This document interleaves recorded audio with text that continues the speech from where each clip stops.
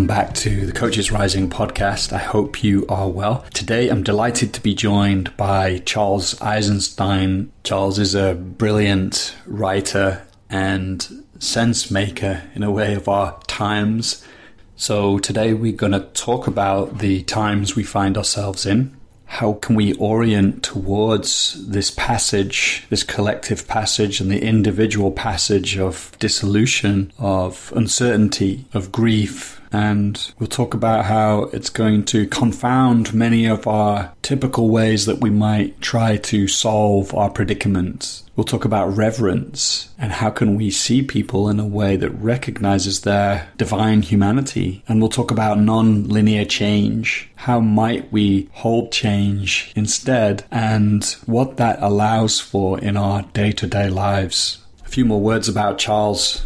Charles is a potent voice in articulating the landscape of our times. You can find out a lot of his views, his teachings, his essays online at his website, charleseisenstein.org. He's the author of several books, including The Coronation, The More Beautiful World Our Hearts Know Is Possible, and Sacred Economics. And just one last announcement. If you are a coach, you can now enroll in our online training program called Inside Coaching Leaders, where we recorded incredible coaches coaching real leaders with real leadership challenges. And then afterwards, I debriefed with these coaches on why they did what they did, why they asked certain questions, why they made certain moves. And we did this so that you can learn directly by watching these incredible coaches in action. It's one of the most potent ways to deepen the work that you do. So if you're interested, you can find out more by heading to coachesrising.com/inside coaching leaders. And enrollment is open until the 7th of July 2023. All right, and let's dive in. Here's the podcast with Charles Eisenstein. Charles, it's so good to be with you today. How are you doing in this moment? I'm doing quite well. Yeah, thank you. Good. Just whereabouts are you in the world right now? Just Rhode Island. I'm at home in Rhode Island. Yeah, nice. So actually, I really am excited to speak to you today. And for me, you've been one of these thought leaders or philosophers who I've just really been inspired by. And for me, is somebody who's making sense of what's happening in the world right now. And so we're going to talk all about that today. And I have no clue where we're going to end up. But I think I just want to ask you in the beginning about how are you making sense of where we're at in the world right now? I know, some people, and I think yourself, have talked about one story is ending, perhaps a new story is emerging. So if we start really broad, I know it's a huge question, so we could spend an hour on that question easily. Yeah. I mean, that's certainly one way that I've been looking at it. The transition between our stories. I know that, as a coach and in this world, people are quite familiar with the idea of the story that you're telling maybe about yourself, about your life, about the world. And these stories are not only personal, but they're also collective. And when they are collective, you might even call them mythologies, not just stories, because they answer the deep questions that human beings ask. Our personal stories draw on the collective mythologies. They're related.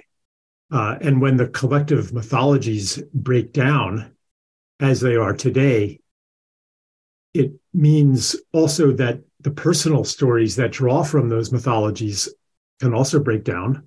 And also the systems that are built on the stories can break down as well. So that is one way that I'm making sense of the world right now, that we're in a time of turbulence, not only the turbulence that comes from the disruptions in our political, economic systems, our ecological basis of life, all of that, yes, but also a kind of a cognitive turbulence, this sense of disorientation, not knowing what the future is going to bring, sense of uncertainty. Of course, life is always uncertain. We've never actually had certainty, but the illusion of predictability has been with us for a long time. And now that is no longer the case.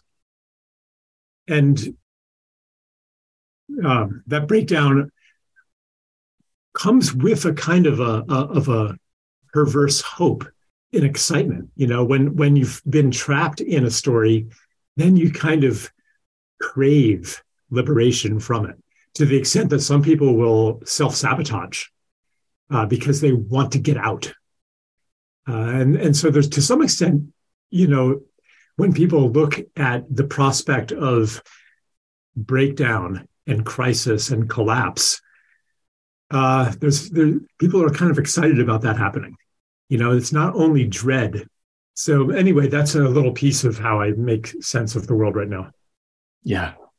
And I know this is, and I want to maybe ask you a bit more about if we could articulate some of what is breaking down or the old story and what might be emerging. But I know you can't really answer this question, but do you have a sense of where we're at in that point? Like, I know some people I've heard, nobody really knows, of course, but saying the next 30 years could be a period of transition. Yeah. Yeah. Different people are at different points in this. For some people, the good old normal is still just fine. They've got their solid career, their job, their investments are doing well. Their retirement fund has got plenty of money. They're healthy. When they get sick, they go to the doctor, and the doctor fixes them. And basically, the system is working. That cohort is getting smaller and smaller. More and more people in various ways are becoming alienated from normal. They no longer feel at home in it, even if it is superficially working. And for many, it is not working. They are chronically ill, they're addicted, they're depressed, or they're facing economic hardship. So there are still those who have not entered yet what I call the space between stories. It's not even on the horizon. Then there are those who can see it coming. Then there are those who are in the midst of it. And then there are those who are already on the other side of it. They've gone through the breakdown personally. They've gone through the transition zone. And it might not be a sudden breakdown, a singular event that engulfs their entire life. Could be a series of crises that get worse and worse and progressively dislodge them from who they were and how they had lived and what they saw as real and possible and important in life. It doesn't have to be one event. For society as a whole, it is also like that. We are already in the midst of a kind of collapse. It doesn't have to be one event that you forever after mark in the history books as that's when the collapse happened. Yeah. Actually, as soon as we're here, like I do, because it resonates with me deeply what we're talking about. And I probably imagine, like you said, that cohort is getting smaller and smaller, people who haven't been impacted in this way. Actually makes me want to ask you about, how we might move through that process. I don't want to say more easily. I'm not quite sure what the word is I'm looking for. Is it more skillfully, but, with greater grace, perhaps, and kinship? Do you have a sense of what aids us or supports us in that journey? Yeah, and I'm happy to hear how you kind of checked yourself there. Even, not quite knowing what the question is. That's actually a very good start, to realize that this is such new territory that I don't even know what question to ask, because it's not really a how-to question. Right. It is, there is, as the breakdown, unraveling, letting go happens, the chinks in the armor that are revealed let in new information. And as the new information comes in, the old security that was provided by that armor becomes less important, and it falls apart more, and more light comes in, more information comes in. One of those pieces of information is simply that this is a normal process. This is how big changes happen. They happen through loss. They happen through breakdown. And not only that, the new whatever is on the other side of it does not necessarily come immediately. So even to know, I'm not going through this alone, and there is something on the other side of it, and this is how birth happens. Just knowing that can be helpful. Maybe then you panic less. But, even that sense of panic, and even that sense of resisting the inevitable, that part of the process, I mean, that is also, for many people, a necessary part of the process. You cling on as tight as you can for as long as you can. And finally, when you let go, it's because you cannot hold on any longer. And it's a genuine letting go. Because sometimes when people know too much about it, then they're okay, someone's telling me to surrender, someone's telling me to let go, and that's, a spiritual teaching, so I'm going to let go. But they haven't really let go. So, there are parts of the process where there is something for you to do. There is a how. And there are parts of the process where you just rely on the instinctive reactions of your biological self, your living being, that just reacts the way that you react. You take a rat and throw it in a tub of water, and it swims, and it tries to cling to something. Like we do what human beings do. I could say a lot more. I guess one thing also that is both a piece of advice, but also an observation of what happens as the illusion of permanence disintegrates. It puts us in touch with what's real, which is love, which is beauty, which is grief, which is each other, the preciousness of each other. And so you mentioned kinship. That's one of the things that gets revealed as important. And sometimes when the story breaks down, and this is certainly true on the collective level as well, people come together again. And those moments of clarity of what is important, it's important to listen to those. It's important to when that happens, to respond with gratitude. Thank you. I've been put in touch with what is real. The more we receive those experiences with gratitude, the stronger they are implanted in us, and the more they guide us so that we don't forget. If you have those moments of intimacy, maybe even with a loved one who's dying, and that moment where, why didn't I treasure them more when I had the chance, when they were still here? And then you forget, how do you not forget? When you receive the grace of being put in touch with the real, how do you not forget? It's not a matter of a promise. It's not a matter of will. It's a matter of gratitude in those moments that you've been given this gift. Yeah. Just brings to mind the sense of enlivening I think you're speaking to, that I've felt in my own life as I've broken down, actually, in many ways. And I had a really, really dark period about 2 years ago where it felt like everything trustable and kind of permanent in the world began to dissolve. And And yet, and it was hellish, and there seemed to be no way out of it. And yet, those moments with my daughter, she was 2 years old, and I would just be sat with her in tears.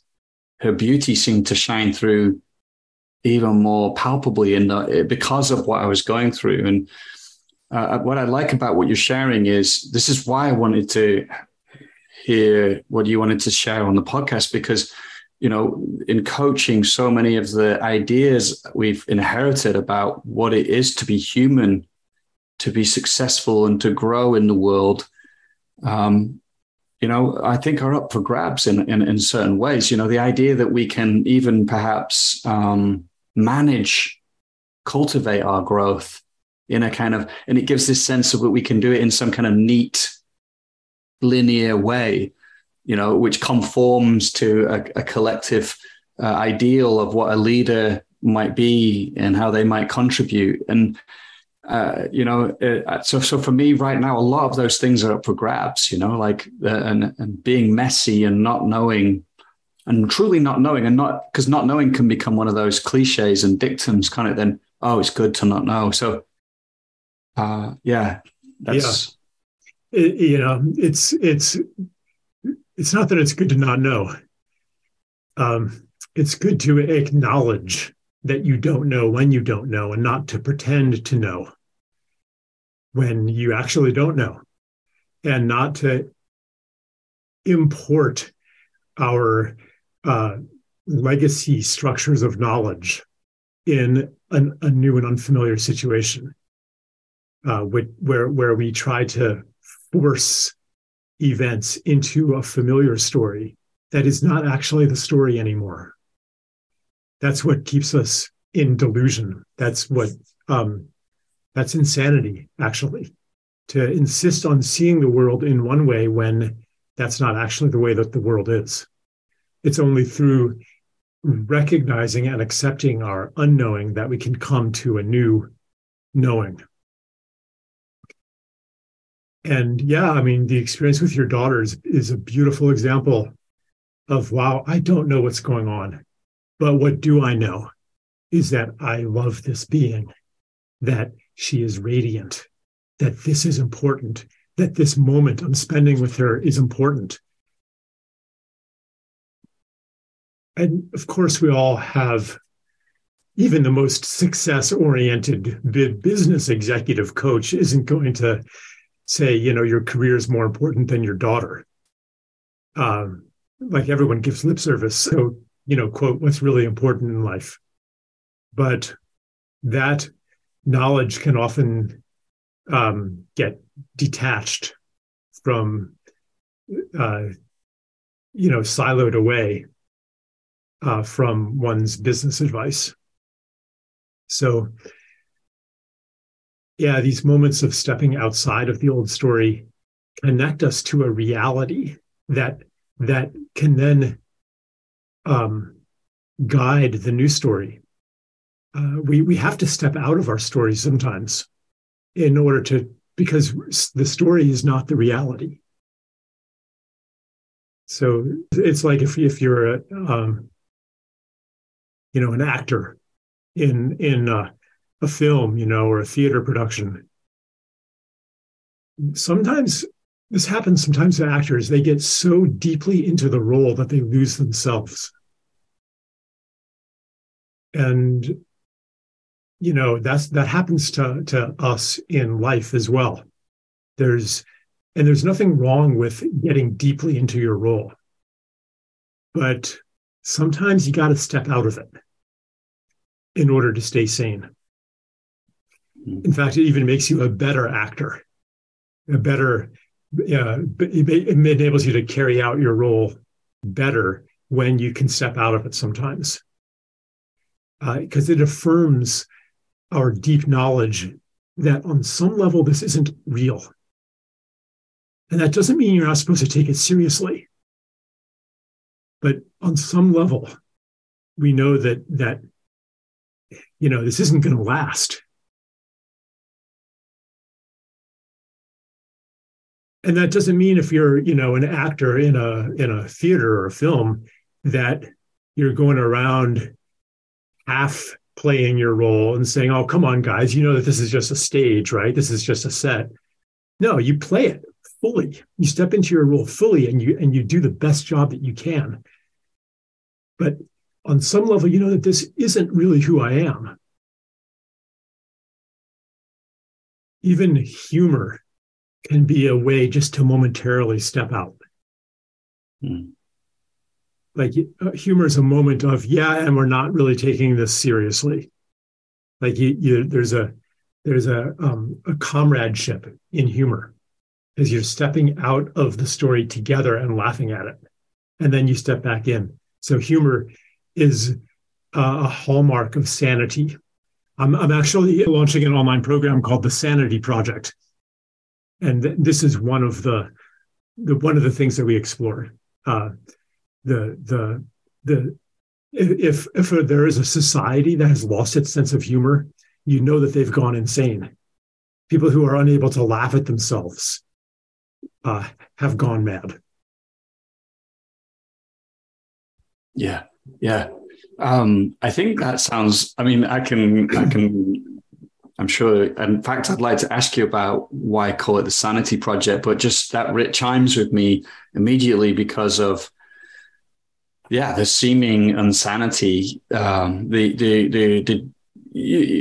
our times, as we're talking about when things are breaking down and there's this uncertainty, it can feel as if there's what is true anymore? What can I orient towards if these things that I trusted and took to be how the world was certainly they're not there anymore, or it doesn't seem true. So how do I orient? Plus then, of course, the whole, social media kind of polarization, AI kind of thing that's going on that just feels like it amplifies that whole experience. So is that, what? Yeah. Tell us about this. I mean, this sense of I have no idea what's going on. I can't trust anything. I mean, this is not going to diminish, in coming times with the ability of AI to generate completely fake pseudo realities, fake images, fake videos, fake voices, entire books, entire films that were not made by a human being. I mean, all this, already, even without AI, we're starting to be unable to trust images. Where is this coming from? It's so easy already to to make fake news, to make, fake information. And it's not only that, but it's also the way that social media echo chambers draw, and not just the social media, but the legacy media as well, through propaganda and the manufacturing of consent and censorship, channel people into these totally separate realities. Like right now in the United States, there's this big thing, the Durham investigation, basically describing how the Russiagate, whatever you want to call it, hoax was manufactured and abetted by mainstream media, and this is all coming out. Yet half the country has never even heard of the Durham investigation, or believes that it confirms that Trump was colluding with Russia, when it actually says the opposite. So it's like people have separated out into two completely separate realities. Yet we are still here on the same earth, breathing the same air. We are not actually in two separate realities, but it seems as though we are in our perceptions. And so this really started happening at a new level during the pandemic, the time that you were referring to 2 years ago. And we saw what happens when people go mad, when sense and meaning start to collapse. There are different reactions. One reaction is to retreat even further into the old orthodoxy, into a narrower version of normal. which requires that you exclude more and more data points. As more and more things come up that contradict that normal, you have to ignore more and more. You have to be less and less in reality, which means you're going insane. You have to, for example, ignore the contradictions in the authorities' narrative. They tell you, I don't know if I'm allowed to mention the V word, but they tell you that infection stops here. You will not get COVID. You will not transmit COVID if you get the V. And then they tell you, well, actually, you could get infected, but you won't transmit. Oh, actually, you will transmit, but you won't die. Okay, well, you might die, but and you have to accept each time as if they know what they're talking about, and that the medical authorities can be trusted, and like every time that happens, the mental calisthenics required to maintain consistency grow greater and greater. And you have to use doublethink more and more to shut out, to rewrite history, to ignore history. Okay, so that's one way to go insane. Another way, though, is to leapfrog, to pole vault from the old normal to a new story of everything that says, okay, they've been lying to us all along, and here's what's really true. And you jump into some conspiracy theory that gives you an explanation for everything. That is kind of comforting because it replaces your old explanation for everything. and then when people jump into the conspiracy theories, and I'm not saying that there are no conspiracies, all right? I'm talking about the overarching conspiracy theory that says, here's the explanation for everything that's happening. It's all been planned. All right. It's a comforting substitute that once again prevents you from going through that phase of actually, I don't know. So people can join a cult as well. Mm-hmm. And then another reaction is nihilism. Nothing makes sense. There's no explaining things, and just to kind of stop even trying to make sense. And that's can be a healthy phase, but then people can get also trapped in that phase too. So these are the different ways people go insane in times of the breakdown of narratives and myths. And so the Sanity Project is to hold sanity through those times.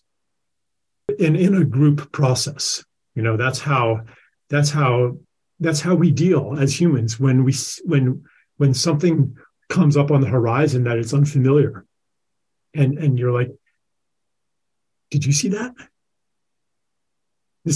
I don't understand. Do you understand? Did that really happen? Was that real? That's how we stay sane together.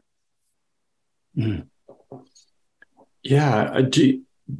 So, I guess there's a few things that bubble up. Like, do you feel there is a way forward in terms of, you mentioned that there's like these two separate groups of people, and that it feels like the times of collaboration are sparse, like, do you feel like there's a movement of people who want to kind of come together in a sense and begin to kind of make meaning and find sanity in new ways? Do you feel there's a way through? Well, certainly, people are getting together in the echo chambers to make and reinforce meaning with each other. But when I talk about sanity, it's actually deeper than that, because it recognizes differences of opinion. Sanity is not everybody agreeing with each other or holding the same meaning, but it is in part a shared willingness and mutual encouragement to go beneath the stories and to come back in touch with what is real. Like what you've been talking about with your daughter. And I guess sorry, I might have cut you off there, but how do we know what's real? Like, how is that for you? So, for example, one thing that I know is is true beneath our stories. And it can take the form of a story. Like, stories are not separate from truth. They are vehicles of truth. So one of them is who you really are is life itself taken human form. Who you really are is a divine being. When people hear that, they feel the ring of truth. And then what about my stories and beliefs and choices and thoughts contradicts what I actually know to be true on a deep level? What ideologies gaslight me into ignoring what I actually know is true? And how do we overcome that gaslighting? So that is one of the core truths that I'm calling sanity. And how do we practice that? So I've hosted for a couple of years, co-hosted, I would say, with my amazing former wife, Patsy, an online community that is based on reverence in communication, kind of as an alternative to what you usually see in social media. But where the basic principle is reverence in communication. And why reverence? Because reverence it's actually not the deepest core. Reverence comes as a byproduct of seeing people as sacred beings. Who am I really talking to here? This person whose opinions I disagree with. Why do they have such different opinions than I do about, I don't know, Donald Trump or vaccines or climate change or whatever it is? Is it because that they're awful people? Is it because that they are stupid and ignorant and immoral and made of lesser stuff than me? No. It's because they are life itself, doing and saying and thinking what life does in the totality of their circumstances. And if I were in those circumstances, if I had had their childhood and all that they went through, I would be probably thinking and doing the same things. So then, what do I do with that? How do I change their circumstances? How do I be part of different circumstances in which they will choose other beliefs and actions? So that's an aspect of that's an aspect of sanity, you know.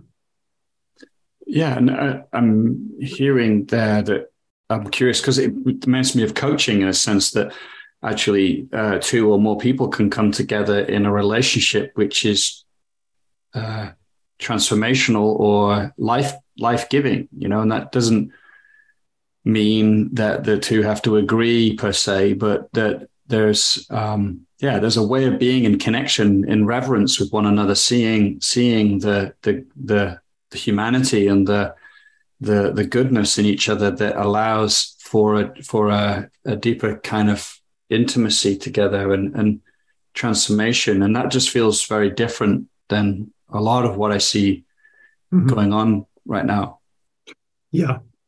That reverence, or that way of, it is a story also, but it's a true story. The story of who you are. When I know that is true, when I touch the place in myself that knows that you are life, here to do what all life is here to do, which is to create more life, to make the world more alive and more beautiful, and to receive life and receive the joys and delights of this world and be part of this unfolding of beauty, when I actually am in touch with that true knowledge, then you can feel it. And I see it in you. I'm actually able to see it, not as some spiritual ideology, but I see it for real. And when I see it in you, I can call it forth. It becomes an invitation. And that invitation is very powerful.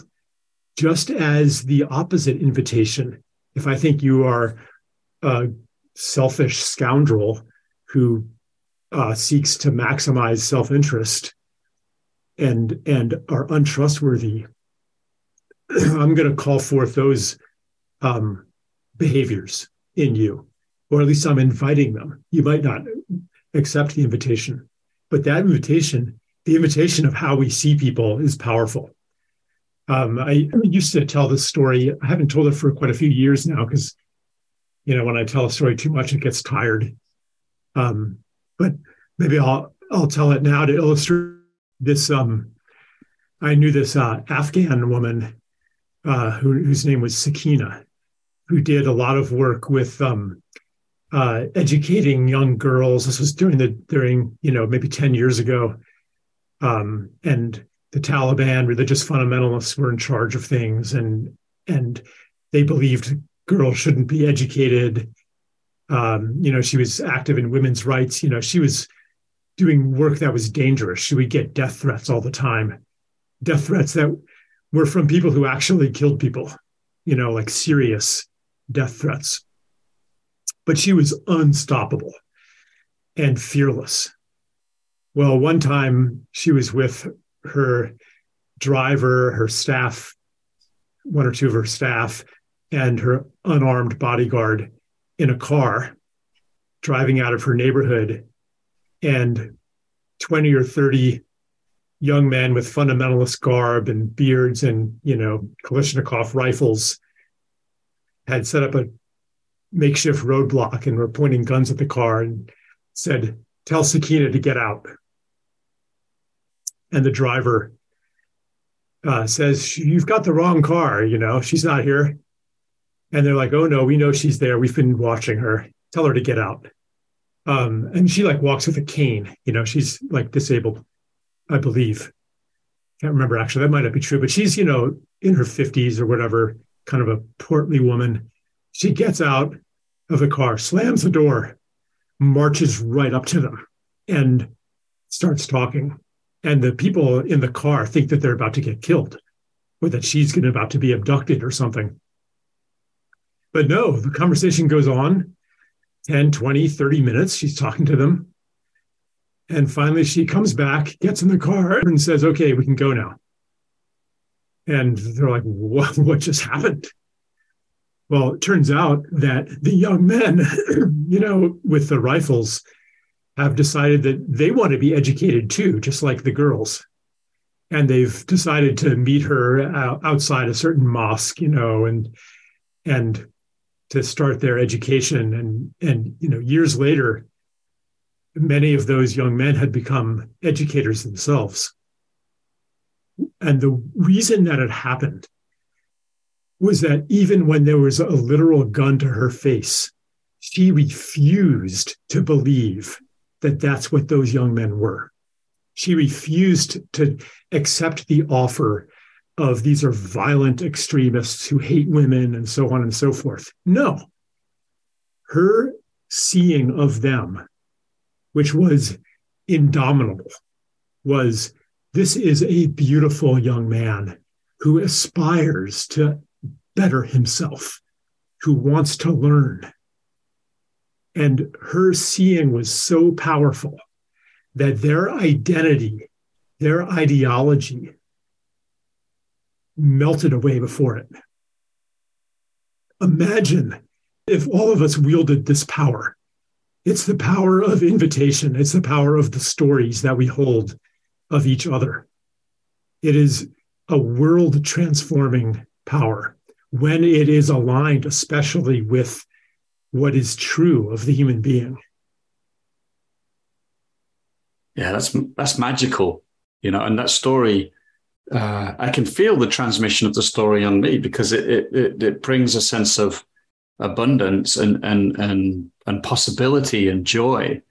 In times that feel like they can be quite despairing, and in a way,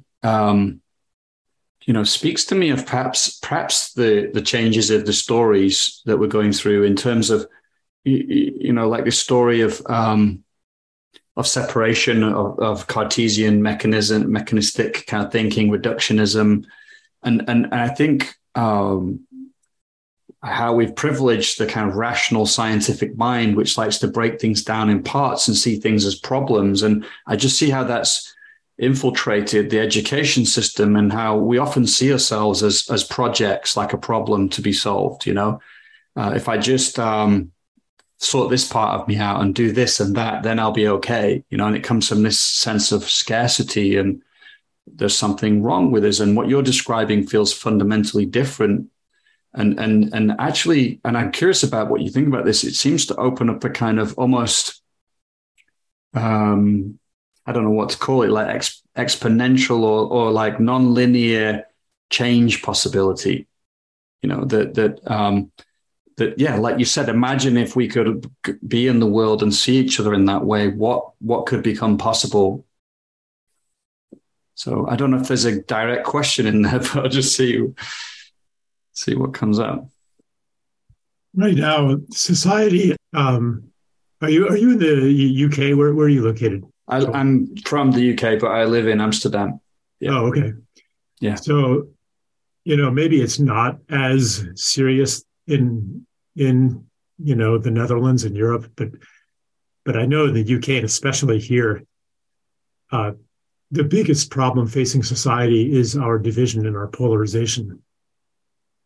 And that goes to hark back to what I was saying earlier. It's not just a difference of opinion. It's the way that we see each other. It's the way that we explain to ourselves these differences of opinion, where we've turned against each other. We do not hold the story of the divinity and the beauty of each other, but quite the opposite. We diagnose the problem as all of those horrible people out there. And if only we could overcome them, then things would be okay. So the bulk of society now is holding a story that does not invite others into agreement or into healing, into coherency. But they're holding a story that progress will only come through a victory in a war against each other. If only we could vanquish the liberals, or the conservatives, the white supremacists, the like whatever label that we're putting on the bad people, then the problem would be solved. But that attitude shared by both sides of the other people, the other side is morally and intellectually inferior to me, and they are inexcusable. And the tactics that go along with that to try to incite as much rage and indignation toward those horrible people on the other side, that is destroying our society. We are literally inviting people every day into being less than what they really are. Because actually, none of our problems are actually hard to solve, technically.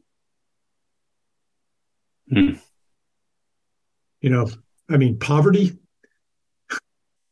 we waste enough food and shelter and everything to take care of everybody. In my country, I think there's about 500,000 homeless people, and there are something like 17 million vacant housing units. That's madness. Yeah. I mean, actually, I feel like a lot of grief I mean, of course, it's actually in a way hopeful what you say, in one sense, but sometimes I just feel a lot of grief, like where is this going to come from? And that's why community's been important for me, and why connecting with people like you is important. And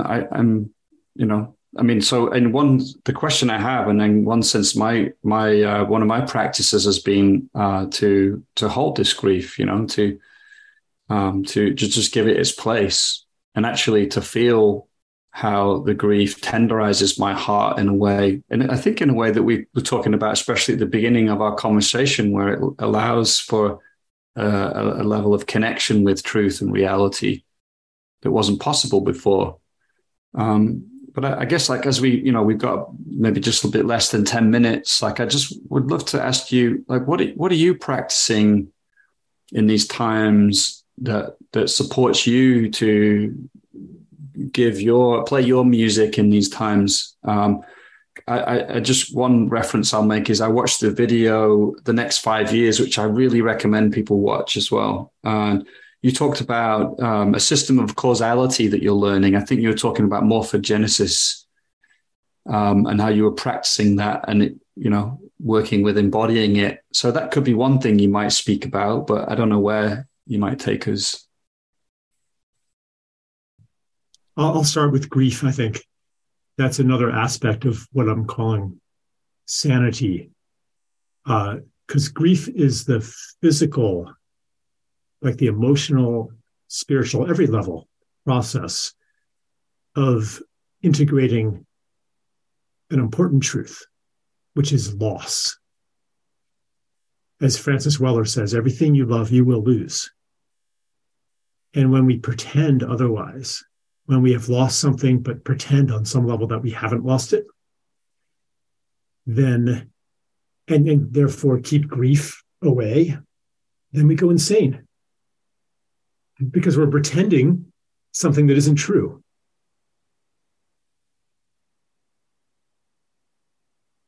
When we allow grief, this recognition that something precious has been lost, then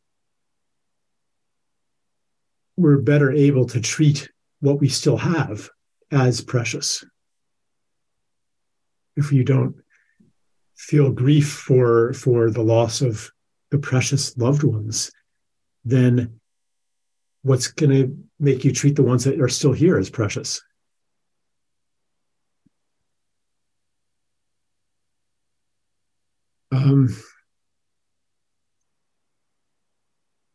That information, so you mentioned morphic resonance, morphogenesis. There's a link between the orientation and the information that comes through grief, and then the choices that come from that, which to the mind, which is steeped in Newtonian causality, that says the world changes through applying a force to it, and that therefore the bigger the force you can apply, the more powerful you are, the bigger a change agent you are. That contradicts a lot of what we do when we are steeped in the preciousness of each other, where you might have a choice to spend some time reading picture books to your daughter, or maybe spend less time on that and more time growing your audience. The Newtonian mind says you'll have a much bigger impact on the world growing your audience, because do the math.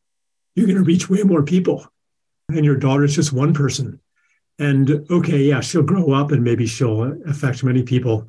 What if the choice is between not your daughter, but your grandmother, or some aging parent? I mean, there are people who spend years and years taking care of old people, and they die anyway. What good does that do?